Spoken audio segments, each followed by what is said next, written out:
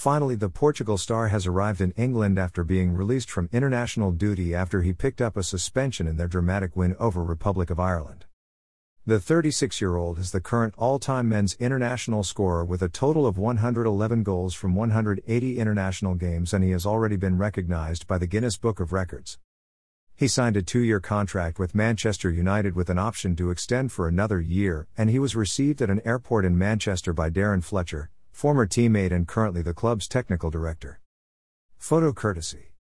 Ronaldo will once again wear the iconic number 7 shirt, which was previously worn by Cavani, who has decided to take up the number 21 shirt, which he also wears for his country Uruguay. The 5-time Ballon d'Or winner has expressed his delight to be back at Old Trafford 12 years later and is hungry to create more history with the Manchester club. Ronaldo scored a total of 551 goals across his tenure at Real Madrid and Juventus, which saw him win several UEFA Champions League, Copa del Rey, and the domestic league titles for the two teams. Photo courtesy. Manchester United will face Newcastle on Saturday 11th of September, at home in a game that fans are expecting Ronaldo to make his home debut. Ole Gunnar, Manchester United manager, has also included him in his 25-man Champions League squad, and will kick off their campaign on Tuesday 14th of September against Young Boys.